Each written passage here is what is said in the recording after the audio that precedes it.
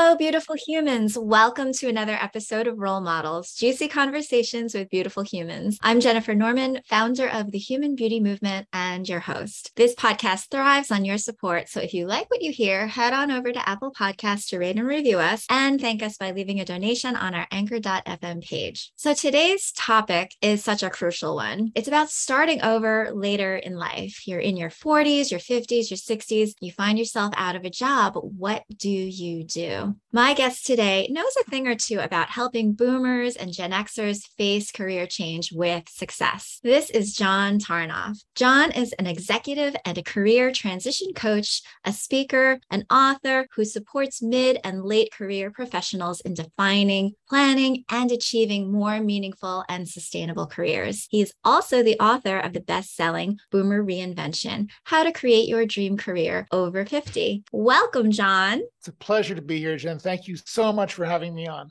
I'm so delighted that you're here. And boy, can I relate to everything that you're saying and everything that you offer, because I was 48 when I founded the Human Beauty Movement, and I was 50 when I launched Humanist Beauty Skincare. So I would love for you to share what your life experience had been and how it informed your choice to help others with later life career transitioning. This all started for me around the time that I hit 50. I mean, it's not a coincidence that this happened for you, that this happened for me, that this happens for a lot of people. And psychologically, what I understand, and from my own psychology background, is that at midlife, and perhaps it's the echoes of mortality that are beginning to come back at us, but there is a shift that we all experience around this question of meaning and purpose. Mm-hmm. And we talk about the midlife crisis, but I think that kind of pales in comparison to the identity issue that really happens beneath the surface, which is, what's my legacy? What has this all meant at the end of the day? So we naturally begin to pivot towards a re-examination of what our lives are about, what our work is about. What are we doing to make an impact? How are we connecting with the people around us? And this usually will bring up some kind of reevaluation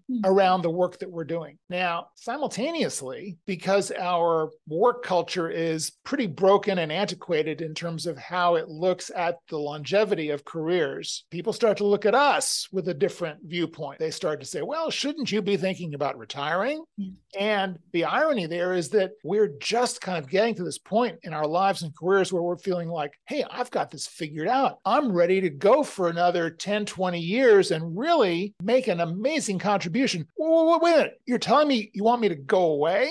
So this is just the headline of the dilemma that we're all facing. Yeah, some of it is a bit existential. Some of it has to do with a particular career path and the company, to your point, that they're working for, certain stereotypes that might be out there. I think that, there are a lot of challenges that do face mid to late career workers in today's economy, where there is this equation where young equals fresh, nimble, energetic, hungry. I know that in one of my former places where I was working, they used to say, the older people would actually joke about themselves and say, oh, I have CRS disease. And I'd say, what the heck is that? And they said, oh, can't remember shit. And then they would also call themselves Checosauruses, like, oh, my kids know how to do that. I don't, I can't figure it out. They might be set in their ways, or there might be health issues that come about. And so it starts to propagate those stereotypes that, older people are starting to get obsolete. Unfortunately, your examples point this out. We do this to ourselves. We are our own worst ageists in many ways. And we buy into these ideas and we allow these aggressions and microaggressions to be done to us. And we kind of go along and laugh. But ageist is the last ism. And it is to the point where it is strangely not recognized as being a bias. 92% of diversity, equity, and inclusion initiatives at American companies do not recognize age as a diversity factor. So with all of the progress that we've made in the workforce around inclusion, we are still excluding older people.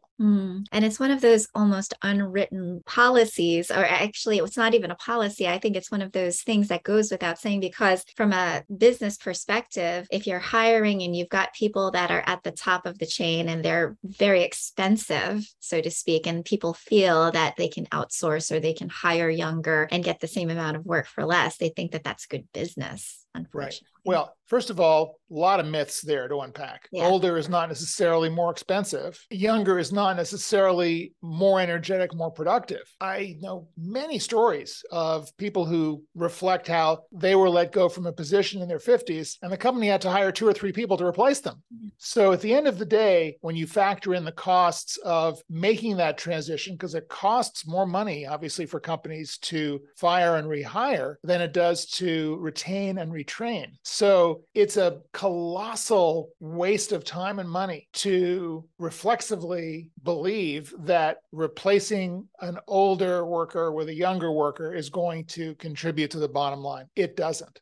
Interesting. Also, as you were mentioning, there are people who are just finding that they're having a lack of fulfillment in their roles. They've been doing this for years and years and years, and they want more work-life balance. They want to feel that they truly live, and they aren't necessarily finding that in their particular careers. And simultaneously, right now, we are having a massive shift in our economy where it's not where people are going into workplaces anymore. Thank you, or thank you not, COVID, we'll see. Right. But, people are getting used to working from home, or there's much more of this gig economy, which is just igniting, where people are going it alone and developing their own sorts of businesses. So what are some of the things that job seekers can do to have more success when they're either looking for a gig or looking to reinvent themselves? Well, just to pick up on your point, I agree. The last few years, ironically, have been a great boon for the flexible workforce and for giving workers of every age more options.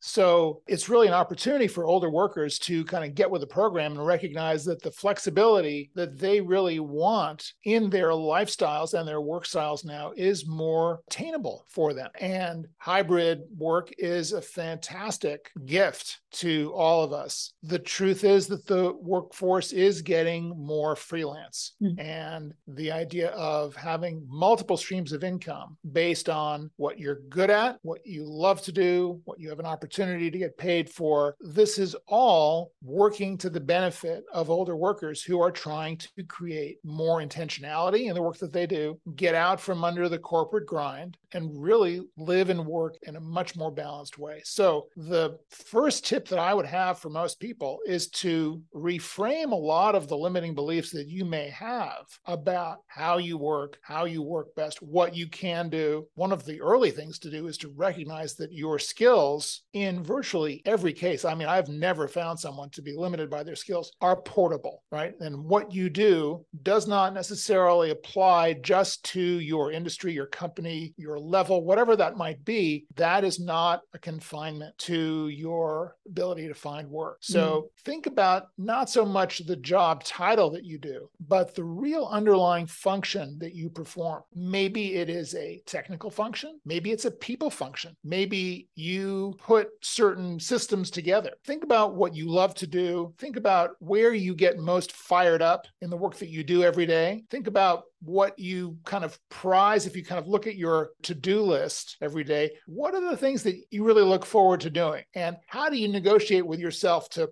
get those things either higher on the list so you can do them first or do more of them, or somehow prioritize the stuff that you love to do? The other thing I would say is that engage in conversations with the people around you, the people you work with, the people you have worked with in the past, people who've known you for a long time, to get their perception of what you do best. When are you truly on and being your most productive? Get some third-party triangulation around your value proposition so that you can get a clearer sense of what's the impact that I'm making out there? Where do you see me going? What untapped skills or talents do I have that I'm not putting enough faith in that I could be doing more with?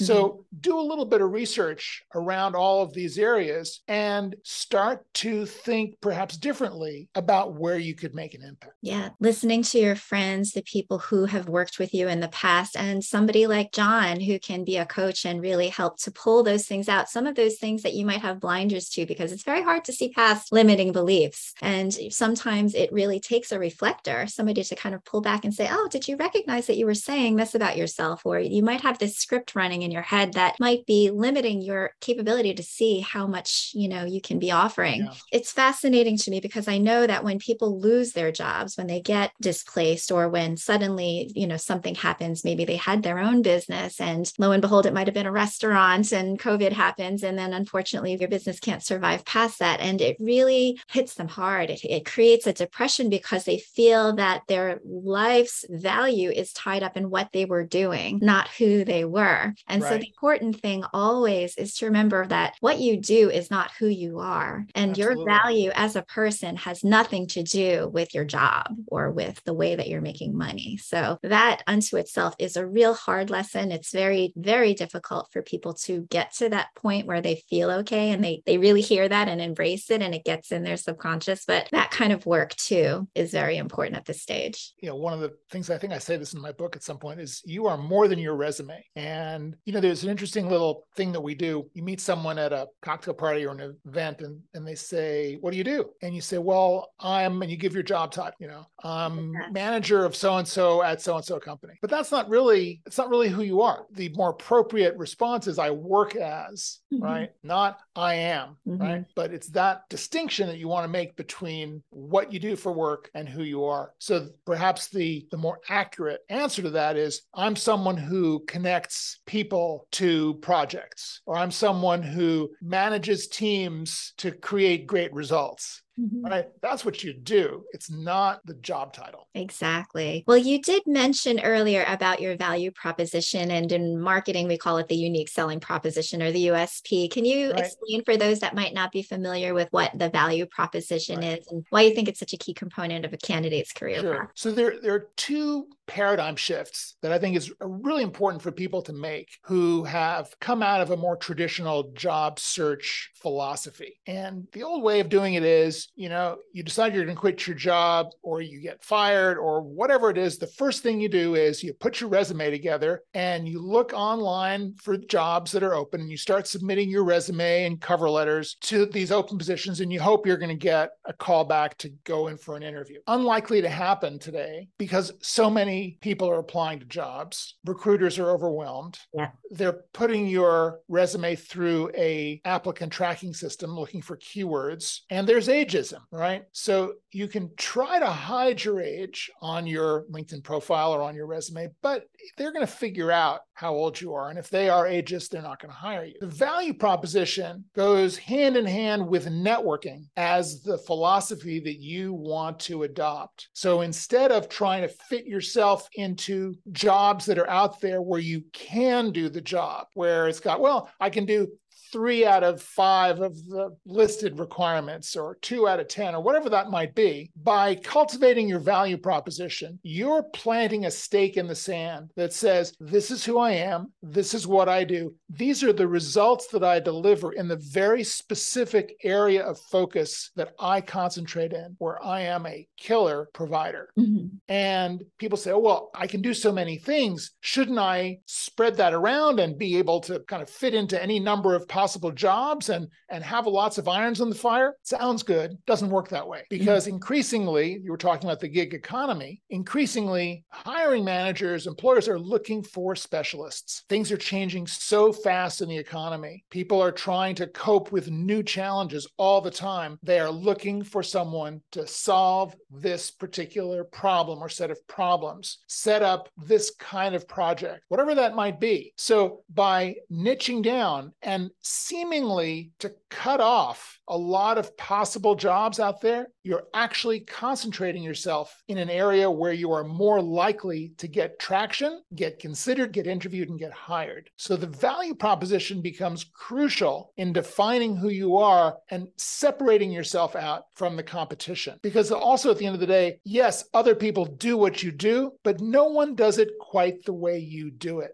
So by really focusing on that value proposition, how you deliver, what are the steps that you actually employ to deliver the result that you deliver? Distinguish yourself in your methodology. It's a really great opportunity to kind of drill deep on how you do it and what you've learned all of these years that you've been working. This is the advantage of an experienced older worker. You really know your stuff, right? You're not just some person who's been doing this for 5 years. You've been doing it for 15 years or 25 years. You really know the ins and outs of it. And believe me, if you are delivering a result, that someone wants, they don't care how old you are. They just want their delivery.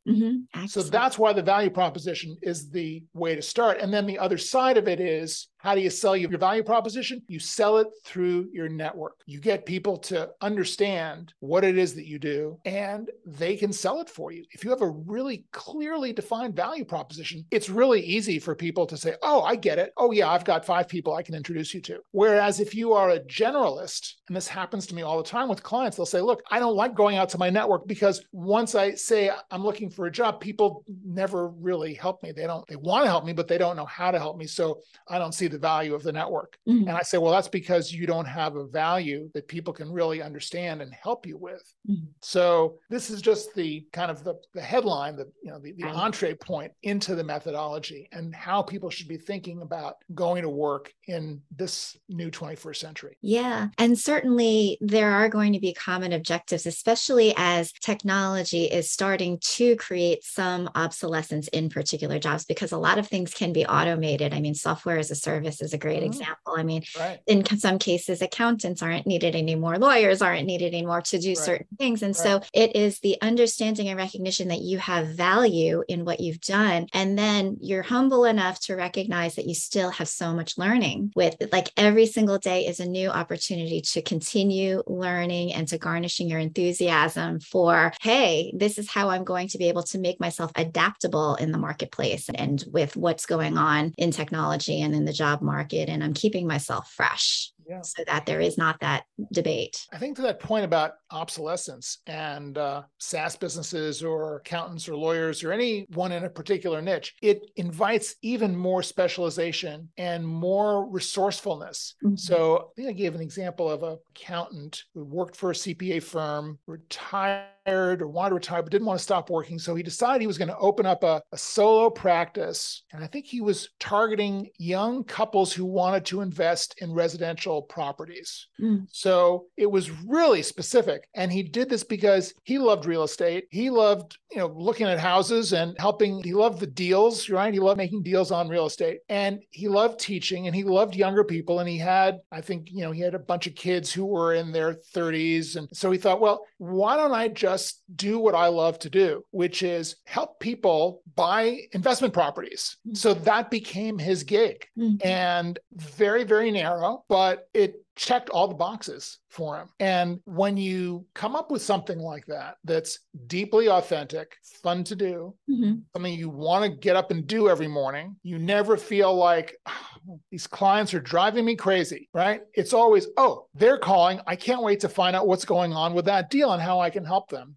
When you start to feel that way about the work that you do, well, you're going to be able to do it for the rest of your life as long as you want to work, right? Absolutely. Okay, so I'm going to put on my hat as if I'm in a company, and maybe I'm in HR in a larger company, and I've been there for decades and I've seen the course of things happening. And time again, there is evidence that as people are in their jobs longer, then they lose their enthusiasm and they get tapped out and they just aren't really producing as much. And they're not seeing as much value as people are in these particular career paths or within the company. And so here comes a DEI consultant and says, ageism, you can't. But unfortunately, their track record and all of the evidence that they're seeing within their company is saying, you know what, we've got to shed all of this, and they'll call it dead weight, or, we've got to, shake things up, freshen things. We need to do something different. And, we're going to fund our future by removing those that we feel are probably best to,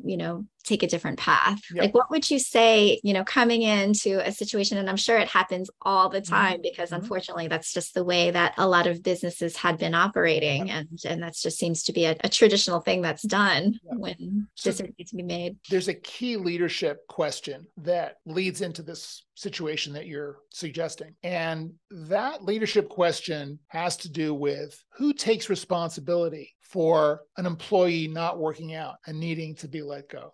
Is it the employee's fault or is it the manager's fault? And progressive leadership will say it's the manager's fault because you hired that person for a reason, right? I mean, you did your vetting. People who get hired in companies today go through rounds and rounds of interviews. So if they didn't succeed, it's because either you made the mistake of hiring the wrong person or you made a series of mistakes in not understanding how to manage them to get the best performance out of them. So if you have that mindset where as a leader, you're willing to take responsibility, 100% responsibility for everything that's happening on your watch, then rather than go in and say, well, we have to get rid of the dead weight, which is going to be expensive. And I would challenge companies and managers who go through with those cullings to justify those actions on their budgets and their bottom lines. Because I think what they would find is that if they actually go in and interview the people that they are looking to get rid of, whom they believe to be dead weight, they are going to find untapped resources, people who are bored out of their minds, who are unmotivated, who have been victimized in toxic relationships with management, who have been systematically excluded by company culture, and who aren't having fun anymore, but who would like to be making a contribution. I would say that, sure, there is going to be a percentage of people who are irredeemable, who have lost the thread of it, who are unwilling, whose arms are crossed, and are taking an attitude of, you owe me this job. I've been here for 20 years. You can't fire me. You should just let me do this job until I'm ready to go. Well, that's not going to fly. I mean, everyone's got to pull their weight, right? But for the majority of people who are saying, look, I would love to be able to make a contribution, but I'm not being given the chance. This is a great opportunity, rather than getting rid of them, to figure out how to fix the situation and use all of that time that's going to be spent searching for new candidates,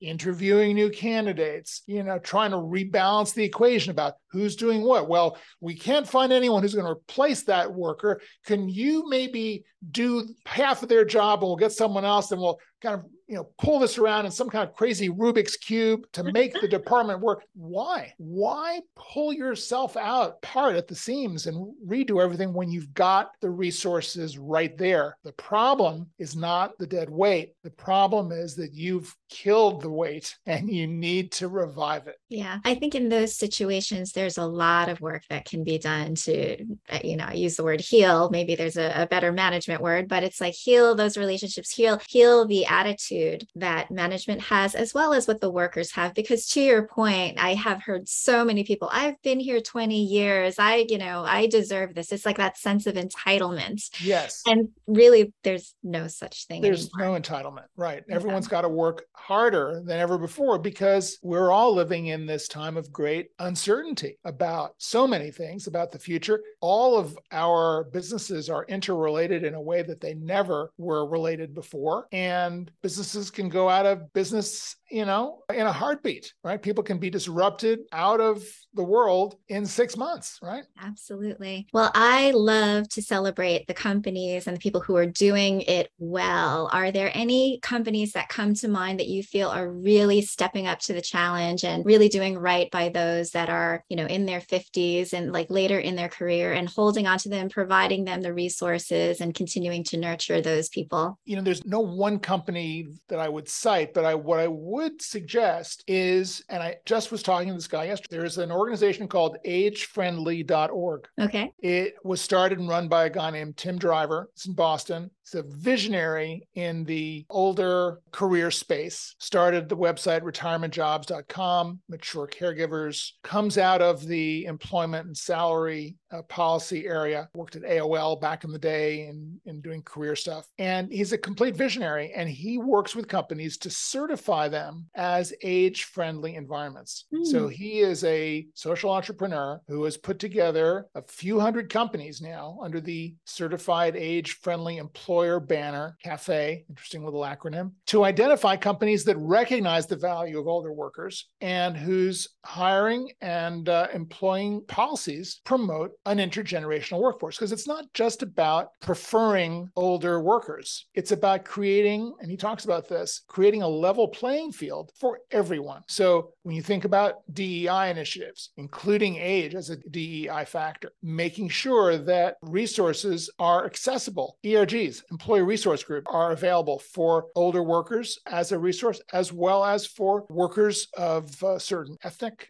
disabilities, gender identity, whatever might be of quite an advantage for people within companies to help them have a better experience, to relate better to the company's mission. The key here is the multi-generational workforce. That's Absolutely. really what we have to be promoting. Absolutely. And the same thing with the human beauty movement. We are all about the recognition that no matter who you are, whether you're older, younger, black, white, red, brown, whoever you love, whatever your gender identity is, whatever your skin tone is, you matter. And it's important for you, or for us, to remind you sometimes that you are so important and valuable in your own way. And so by having guests on like John that can help to recognize for those that are getting on in years that they have so much life to live, they have so much to give and so much more to manifest. And so to continue to nurture yourself and the enthusiasm that you have for life and for what you have to offer, and all the love and the wonderful things that you have experienced in your past that can help to continue to drive forward a better future. That's what this is all about. That's why we're all together doing this and spreading these messages. So, John, I want to thank you so much for coming on as my guest today. You are a beautiful human. You are a role model. Thank you. It's been a pleasure. I appreciate it. And so I will put all of John's links in the show notes. Please check him out and maybe get some coaching when you feel the need. And we will see you all soon next week for another episode of Role Models. Thank you. Thanks.